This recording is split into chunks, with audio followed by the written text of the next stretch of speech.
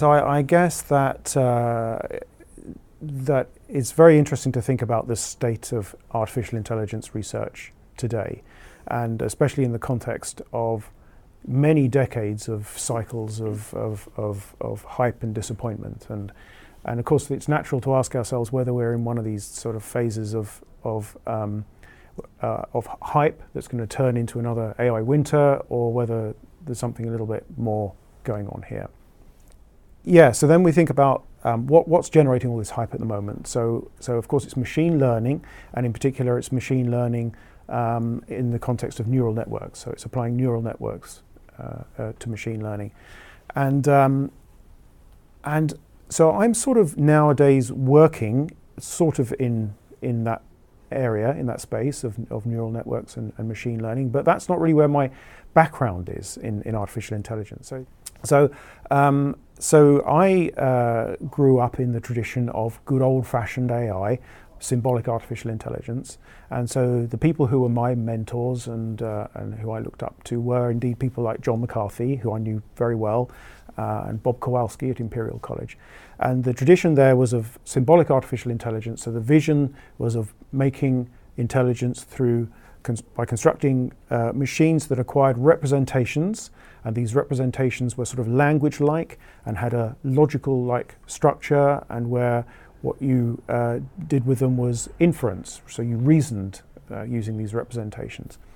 And then, of course, this whole approach was then very much critiqued by people like Rodney Brooks, and who started to emphasize the whole issue of embodiment and whole agent architectures, and felt that approach was sort of the representations were coming out of the heads of the engineers and weren't grounded in an agent that interacted with the real world and acquired data through that means.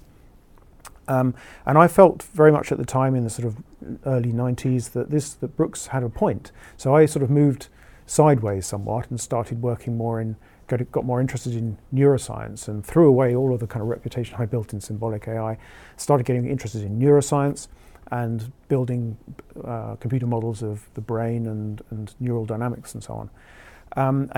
But now what's happened is there's been this resurgence of interest in neural networks, because thanks to the availability of large amounts of computing power, and in particular large amounts of data, and of course you need the computing power to process the data, then some of those techniques that previously were only modestly successful, like backpropagation, turn out to be really work really well on certain applications. So now we're in a position where we've got this resurgence of interest in AI. There's a huge amount of commercial interest, so we've got this hype, peak of hype again, and people are starting to talk about the big vision of artificial general intelligence, as people often call it now, and human level AI, and people are starting to think again, well, are we going to get there?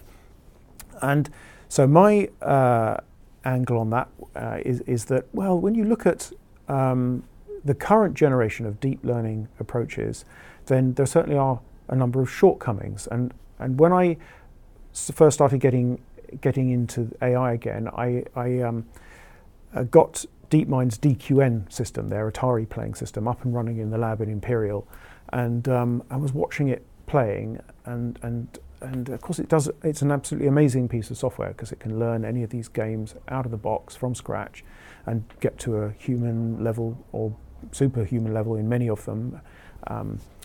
So it's an amazing piece of software, but when you watch it learning to play Space Invaders, you're struck by how very, very slow it is at learning.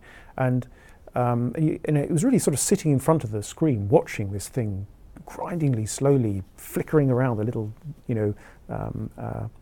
gunship at the bottom of the Space Invader screen, is flickering around for hours and hours, being utterly useless, and eventually it gets better and better, and of course it eventually gets really, really, really good at this. But it's really slow, and what strikes you is that, of course, the computer hasn't really got any real understanding of what's going on in the game.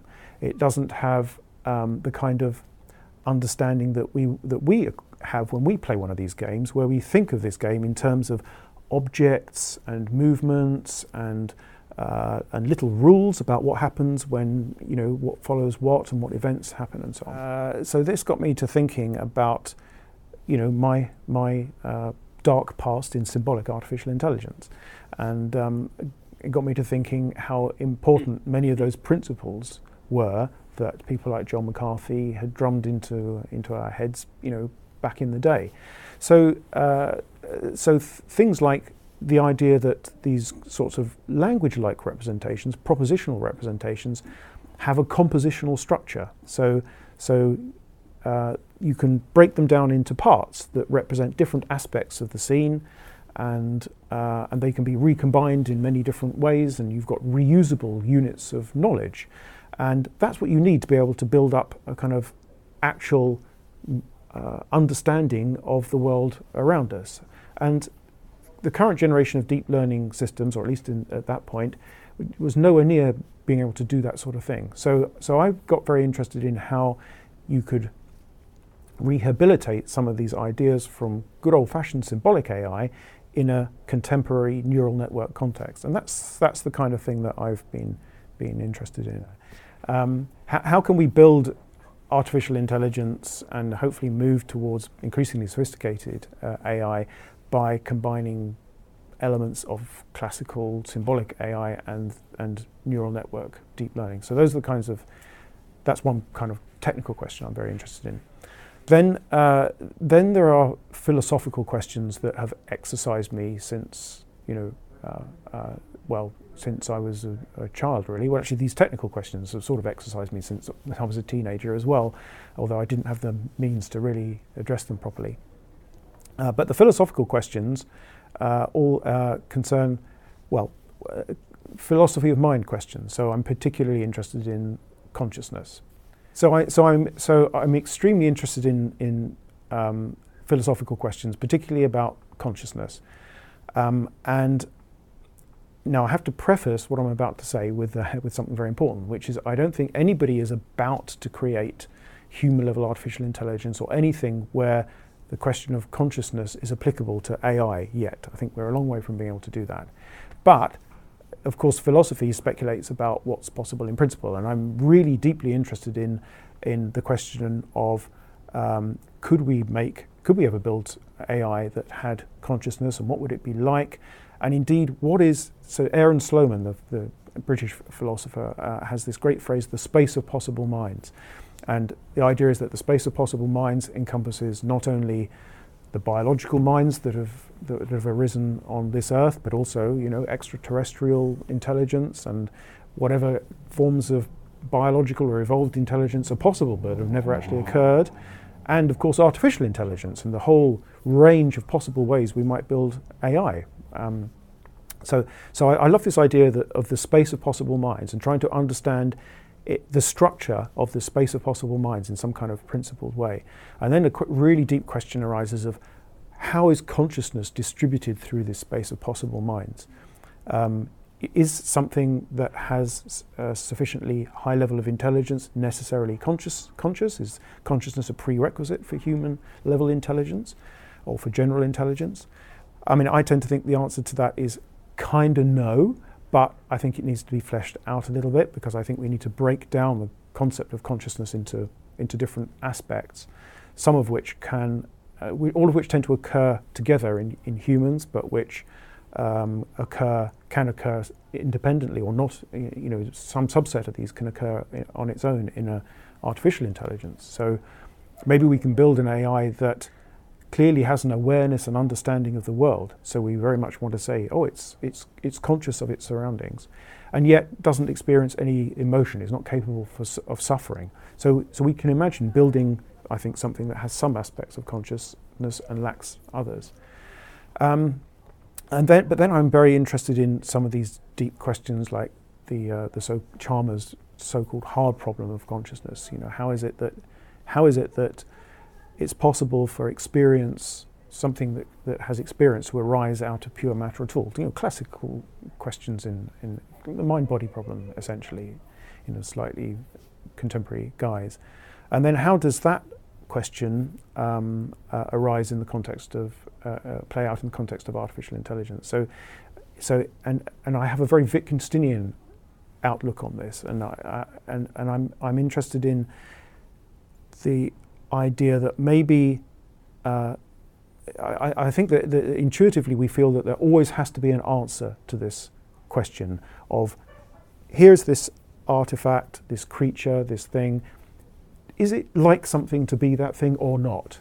Is it conscious or not? And intuitively we feel that there must be a yes-no answer to that. It's not just something that we decide. Like if we're looking at a painting and you say, well, is it beautiful or not? Then somebody can say, well, it's all beauty in the eye of the beholder. It's all relative. It depends on your culture or where you're coming from, your taste, and so on. So it's we decide. One person can decide one way, another person can decide another way. Consciousness, though, whether or not it's like something to be something, it doesn't seem to be in that kind of space. It seems to be the kind of thing that there must be a fact of the matter. Either it is capable of suffering or it's not.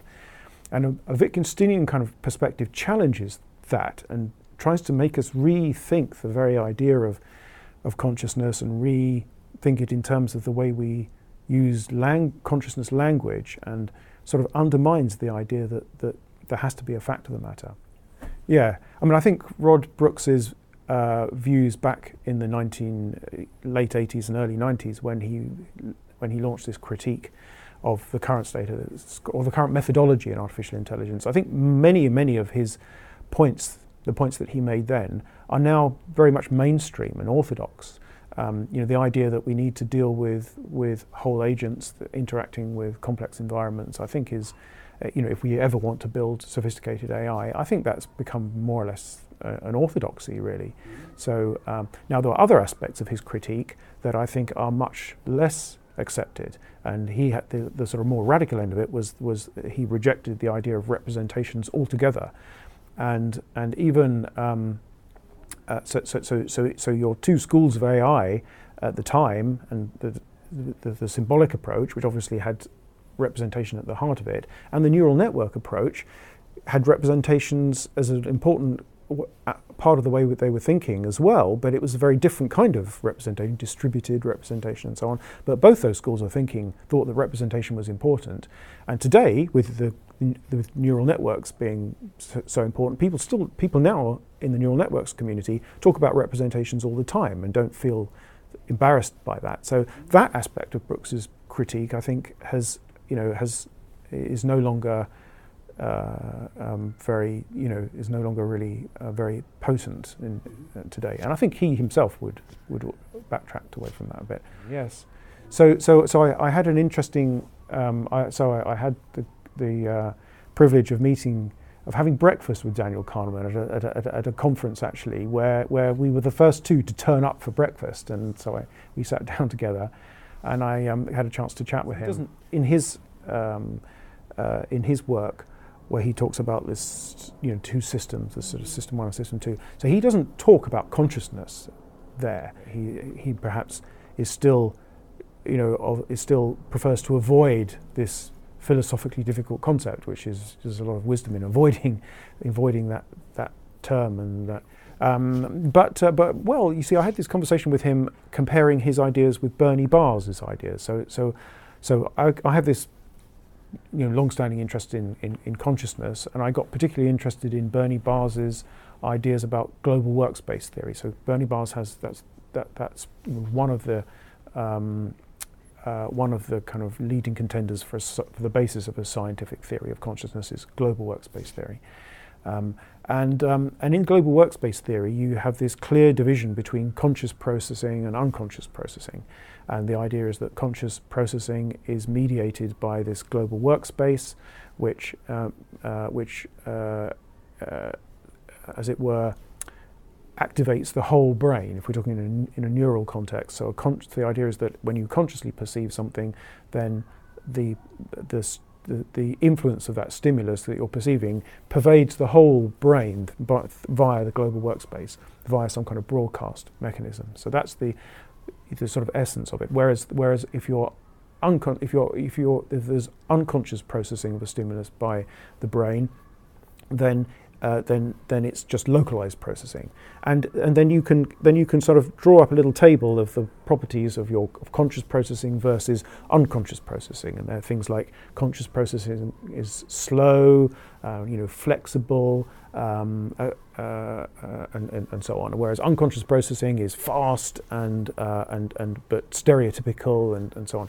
And this little collection of properties matches very closely with System 1 and System 2 in Daniel Kahneman's work. So I said to him, these seem like very similar ideas, and he just assented immediately. He said, yes, they're very close ideas, and he obviously knew about Bernie Barnes's work and didn't really have a problem with matching those two theories. So I'm a big fan of Dan Dennett's thinking, and probably of all the philosophers around today who are working on consciousness, his views are closest to mine, I'd say. So he's also very influenced by Wittgenstein. So he's not a fan of the hard problem, easy problem distinction, and neither am I. And it very much comes back to Wittgenstein again, and the idea that this hard problem, easy problem distinction is a sort of artifact of our language. It's a sort of manufactured philosophical problem that isn't really real if you think about the things that are actually in front of us, which are human beings behaving in complex ways. And it's only when we sit down and start to, use language in a peculiar way that we start to think that there's some kind of issue here, and there's some kind of metaphysical division between inner and outer, between subjective and objective, and hard problem, easy problem. But it's a very, very difficult territory, I think, and just a few kind of trite sentences like that don't really help very much. When we're building artificial intelligence, it's natural to ask what is intelligence, and if we want to think about human level artificial intelligence, then what do we mean by intelligence? And there's this phrase artificial general intelligence, AGI, that's current and that wasn't current 20 years ago, and I think that little word general is the critical thing. And generality is key, I think, to real intelligence. And so I'm happy to say that to venture a definition of intelligence, which is intelligence is the ability to solve problems and attain goals in a wide variety of environments. And the key there is the variety of environments. So if you have an agent that is able to deal with a completely novel, unseen type of environment and adapt itself to be able to deal with that, then that is a sign of intelligence. And you can almost quantify this mathematically. And indeed, this is very much Shane Legg's kind of definition of intelligence. Yes. So what I mean by an agent is a computer program or a robot. So it could be an embodied computer program, or it might not be embodied, but it has to interact with an environment. So there has to be sensory input, and there has to be, as it were, action or motor output. And so the agent is the bit in the middle that's deciding how to act on the basis of what it perceives. So I've been sort of obsessed with AI really since I was a teenager, and it was the I, Robot stories by Isaac Asimov that got me into this whole area. And that's what led me to study computer science at high school, so at A levels, as we call them in the UK, and that would have been in the early 80s. So actually late 70s and early 80s. Then I went to Imperial College London, and that's where I did my degree in computer science. So one of the most prominent people I studied with there was Bob Kowalski. So Bob Kowalski was really the founding father of logic programming, and very much came from the whole Stanford sort of tradition of logic-based artificial intelligence that was founded by, in turn by John McCarthy. So that was the sort of tradition of artificial intelligence teaching that went on at Imperial College. And then I went on to do my PhD at Cambridge, King's College, Cambridge. I was at King's College, but did my PhD in the computer laboratory there with Bill Clocksin, who wrote a well-known textbook on Prolog. The Prolog programming language. So it was all logic programming, and logic programming applied to artificial intelligence kinds of problems. And then as a postdoc, I went back to Imperial College and worked with Bob Kowalski, and I was very interested in how you use logic to formalize common sense aspects of common sense, how to represent actions and events and space and things like that in using logical formalisms. And I worked in that area for many years as a postdoc, and then before I got a faculty position at Imperial College again, and was still working in that sort of tradition for a little while, but then gradually became a bit disillusioned with where the logic-based approach was going, and that's when I sort of started to move sideways a little bit. And at that point, I was in the Department of Electrical Engineering at Imperial College, and one of the people who was one of the prominent people there was Igor Alexander. So Igor Alexander also was at a stage in his career sufficiently senior where you could start thinking about things that were at that time really not allowed, not allowable as academic disciplines like consciousness as academic topics. So I spent a lot of time talking to Igor, both about neural networks, about how the brain worked, and about consciousness. And I started to shift my interests at that point, and threw away all of the reputation I built up in this kind of logic-based knowledge representation stuff. If I had had any sense, I would have just ploughed that furrow for the rest of my career. But I got interested in the brain, and then started building neural network models that embodied various ideas. So I started building spiking network models that to illustrate certain dynamical phenomena which I thought were important for intelligence and things like that. I mean, I think it's really, really important to have to not forget the history, here, because there's all kinds of hidden treasure, all kinds of buried treasure, and not knowing the history is bad. So for instance, I've recently got interested in some of some of Roger Shank's ideas. So scripts. Which there's this idea of a script, like he used to talk about the restaurant script was his classic example, and Minsky frames, some of those concepts that they themselves got subsumed by the logic-based approach to knowledge representation in a way, because people started to say, well, there's all this mess of different pseudo-formalisms, and we need to have a more theoretical approach, and if you look into it, then semantic nets and frames and scripts, can all be subsumed by logic, so we ought to start with logic.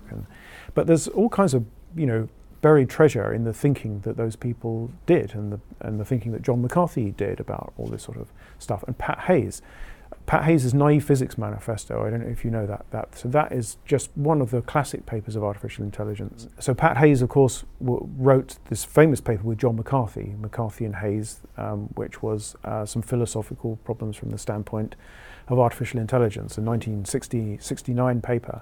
But then in the early 80s, Pat Hayes had this paper called the Naive Physics Manifesto, where he set out a research agenda which was all about trying to formalize the fundamental concepts of common sense, like things like liquids and pouring and containers and simple and space and time and things like that. And that was just such a classic paper. And maybe the logic-based approach to that wasn't the right one, but still many of his insights can be kind of translated into terms that are relevant today. So I think it's really, really important to know your sort of history of the field. So it's interesting that those cyberneticists, so those early cyberneticists, like Norbert Wiener, there were all these British counterparts. So people like, there was Ross Ashby and Gordon Pask, yes, who I heard actually give a lecture at Imperial College when I was an undergraduate, which was utterly baffling. but there was this sort of all these British cyberneticists, and I don't know if you know about the Ratio Club. So the Ratio Club was this sort of intellectual club that met in London would have been in the 50s, where Alan Turing and Jack Good and all these sort of people who came from Bletchley and were thinking about artificial intelligence soon after that, were in the same room as people like Ross Ashby, and so it was all much more mixed in together in those days, and they became sort of, the cybernetics sort of disappeared, and the whole digital approach to computing kind of came to the fore a little bit after that. So when these guys were all first talking about these ideas, it was all much more of like von Neumann would have been talking about, in one breath about digital type architectures, the nascence of them, and in another breath would have been talking about feedback loops, and it was all part and parcel of a large intellectual pool of ideas at the time. Yeah. Well, of course, Rod Brooks, so we've mentioned a couple of times. So Rod Brooks brought some of those ideas back into fashion a bit, because he was very interested in feedback loops and the in general the feedback loop with the environment, where you have low-level sensors, and then you have some kind of simple processing, and then you have your motor output, and you can devise very simple feedback loops that can give rise to very complex emergent behavior, the kind of thing that William Gray Walter, talking about the ratio clock. So William Gray Walter, of course, is one of the famous British cyberneticists who devised, these very, very early robots, like these little tortoises, one of which is still exhibited in the Science Museum. So Rod Brooks, was rehabilitated many of those sorts of ideas in the early 90s, which were then, taken on board a little bit by this whole artificial life movement. So then there's this artificial life movement grew up, and they were thinking about those kinds of ideas as well. I tell you who I did know very well is John McCarthy. So John McCarthy, so I think I first met him in 1988, around about then, and we were going to all the same kind of little workshops about logic-based AI, basically, and common sense reasoning and so on. And I started meeting him at all these different places around the world, as you do, and I kind of got to know him quite well. And in fact, he invited me to Stanford at his expense, or at the expense of one of his grants. And I had a couple of visits to Stanford, which lasted a few weeks, where I was John's guest. So I knew him really pretty well. He even came to my house and things like that in the UK, and certainly has had a big influence on me as a role model of somebody who thinks outside the box. I think what people don't really appreciate is that the kinds of ideas that John had were really like crazy at the time, and so later in his career, it was very easy to see John as kind of like as representing the conservative end of AI.